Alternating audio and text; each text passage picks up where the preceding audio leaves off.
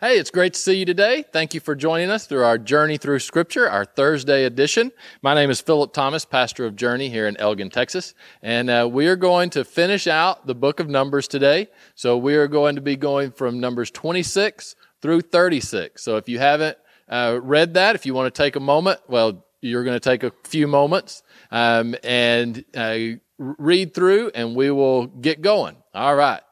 So thank you so much for joining us, and we are finishing up Numbers. Numbers is an interesting book because it has laws, it has narrative, it has some repetitive things that we see, and in these last 10 chapters, there's definitely going to be some repetitiveness to it. But now we are at the end of the 40 years. So the 40 years of wandering is coming to a close. Numbers started off with the first census. Numbers 26 has the second census. And so these are all the children, if you will, all of that initial generation has now died off. Remember whenever we talked about Joshua and Caleb and the 12 spies going out, and 10 of them said, we can't go in. And so the punishment was that generation would not be allowed to come in. But Joshua and Caleb would be. And so we see this now coming, the 40 years coming to a close. The second census is there in chapter 26. Chapter 27 repeats and kind of elaborates on some inheritance laws. I do want to just draw your attention to something in chapter 27, verse 6. There was a case that there were only daughters, and it was about the inheritance. And the Lord told Moses, says, the daughters of Zelophehad speak what is right. You shall surely give them a possession of their inheritance among their father's brothers, and cause their inheritance of their father to pass to them. That, again, we struggle sometimes with these cultural things when it comes to how women were dealt with and viewed, but the Bible was actually very progressive. It was very much wanted to make sure that the people understood that man and woman were created in the image of God, that they were equal in the eyes of God. Culturally, they were not equal, and there's this balancing act going on, but it is obvious that God views them as equal. There in the end of chapter 27, we have Joshua is going to be proclaimed as the next leader. So in verse 15 it says, Then Moses spoke to the Lord, saying, Let the Lord, the God of the spirits of all flesh, set a man over the congregation, who may go out before them and go in before them, who may lead them out and bring them in, that the congregation of the Lord may not be like sheep which have no shepherd. That it was important to have a good leader and to have that leader in place. And so that person is going to be Joshua. And of course, we're going to start seeing his name mentioned, and it's going to just build to the point where he is the one who leads the people into the promised land.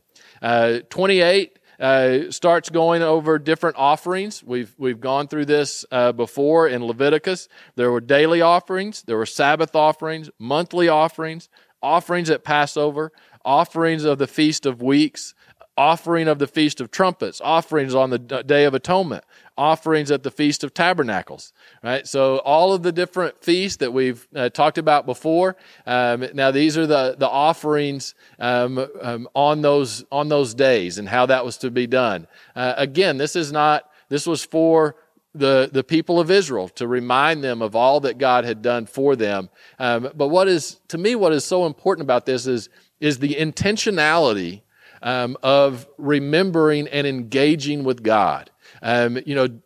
Doing religious acts, if you will, to engage in God, to remind yourself of what God has done.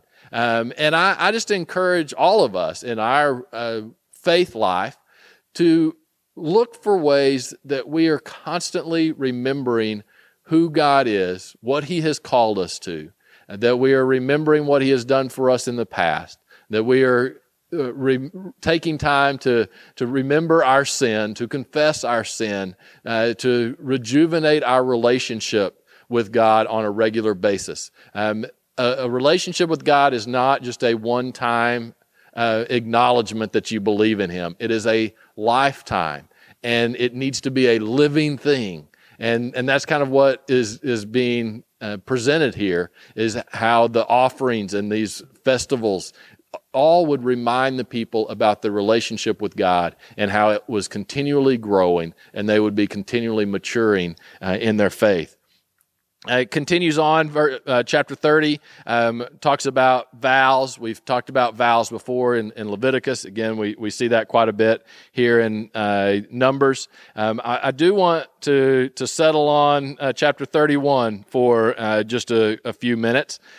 If you remember from Tuesday, we talked about Balaam and the donkey and the conversation there, which is really just kind of a very interesting part of the story. But the thing that makes the impact is that Balaam prophesies for Israel, right? And then we went right into the Moabite women and some Midianite women coming in and tempting the people of Israel, and many of the men began having relationships with them, and they started worshiping Baal, and it was a horrific scene. In verse 30 or chapter 31 says, the Lord spoke to Moses saying, it's time to take vengeance on the Midianites for the children of Israel. So God is now calling the people of Israel to gather a force and go after the Midianites. And they do. They only take 1,000 people from each tribe. And so they go and they kill all the males and the kings of Midian.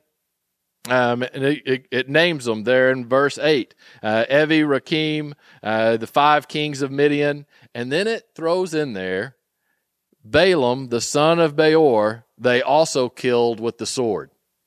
Right, so now Balaam, who just recently we had seen him talking to a donkey and prophesying in favor of Israel, has now been killed by the people of Israel. And you wonder, well, what's going on there? We talked a little bit about how Balaam, he wasn't a great guy. He was a prophet for hire. He was not a true believer in the one true God. But we learn more about the story. In verse 15, they come back, and Moses says to them, have you kept all the women alive? Look, these women caused the children of Israel through the counsel of Balaam to trespass against the Lord, and in the incident of Peor. So what we now find out is that while Balaam did not prophesy against Israel, right? So outwardly, it kind of looked like he supported Israel. We know now that he plotted with the king of Midian and Moab to intentionally send these women in to derail the people, right? To bring them, to try to pull them away from God. And it worked, unfortunately. And I thought that's really interesting, and something that we need to always be aware of is there may be people who say wonderful things about God, about what you may agree with about God, but that doesn't always mean they are for God. Just because you say the right things doesn't mean that everyone that you hear is actually for God. And we do need to understand that there are people who will try to undermine the ways of God, and even though they will say the right things, but maybe they're trying to bring in some division. Maybe they're trying to bring in some sinfulness. I think this clearly happens in churches, but in general Christianity.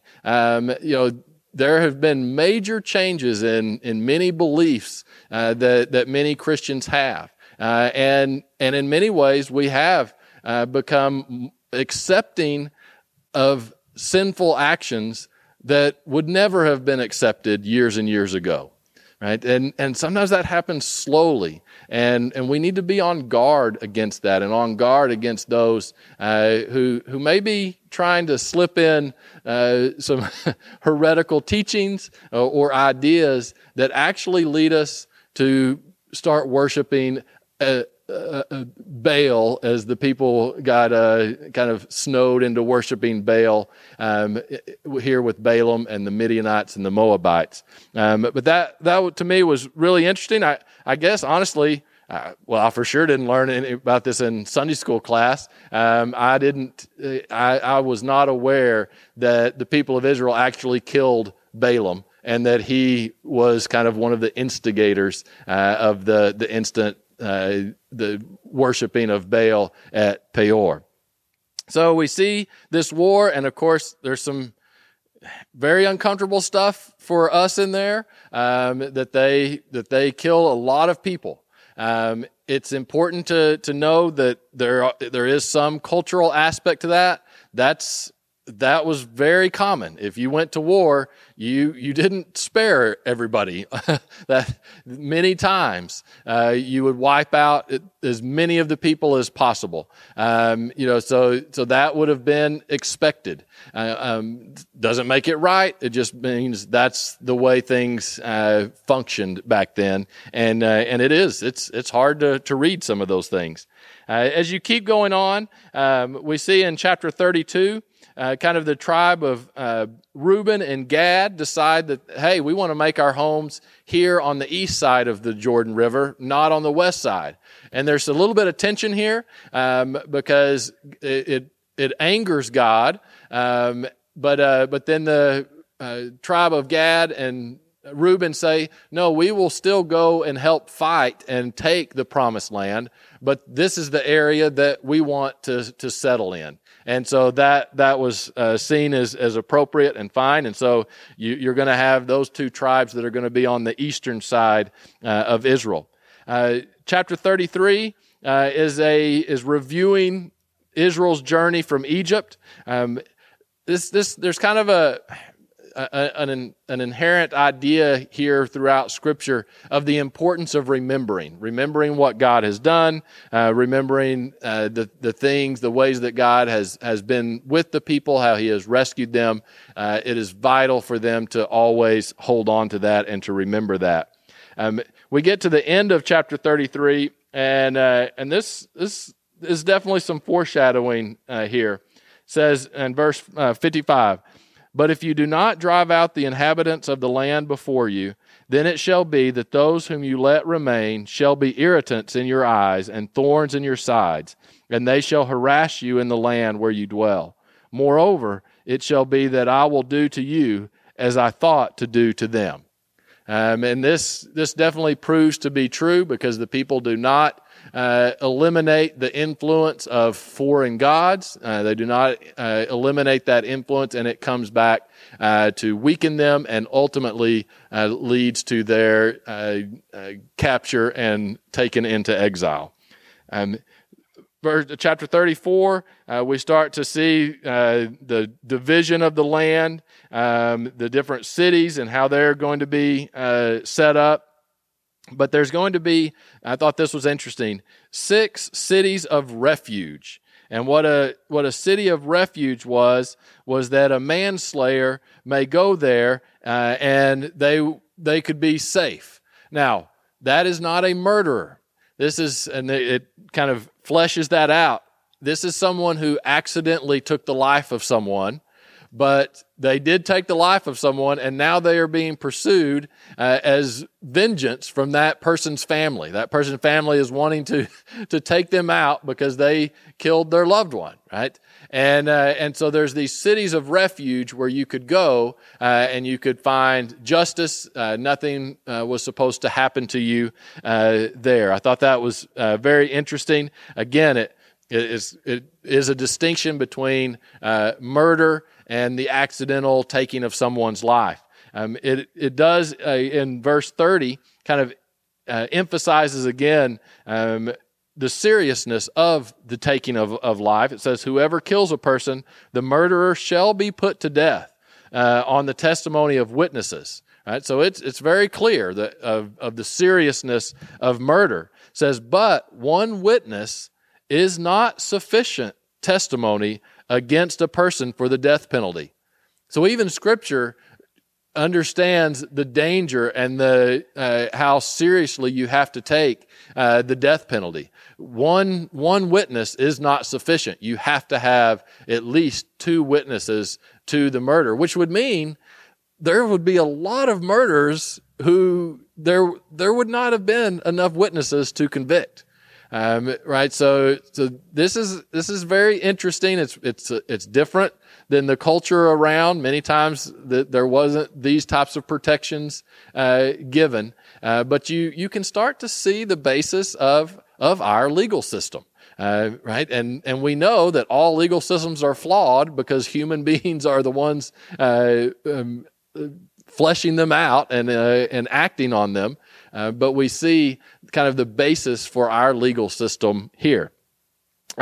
Chapter 36, it's talking about heirs and marriage and things like that. And it ends with verse 13. It says, "These are the commandments and the judgments which the Lord commanded the children of Israel by the hand of Moses in the plains of Moab, by the Jordan, across from Jericho."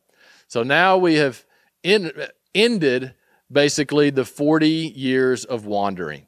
We're going to start in Deuteronomy on next Tuesday. So go ahead and read Deuteronomy chapters 1 through 4. Deuteronomy is the prelude, if you will, to the people taking the promised land and crossing over the Jordan. All right, I hope you have a wonderful weekend, and our next episode will be next Tuesday, and we'll be looking at Deuteronomy chapter 1 through 4. All right, we'll see you then.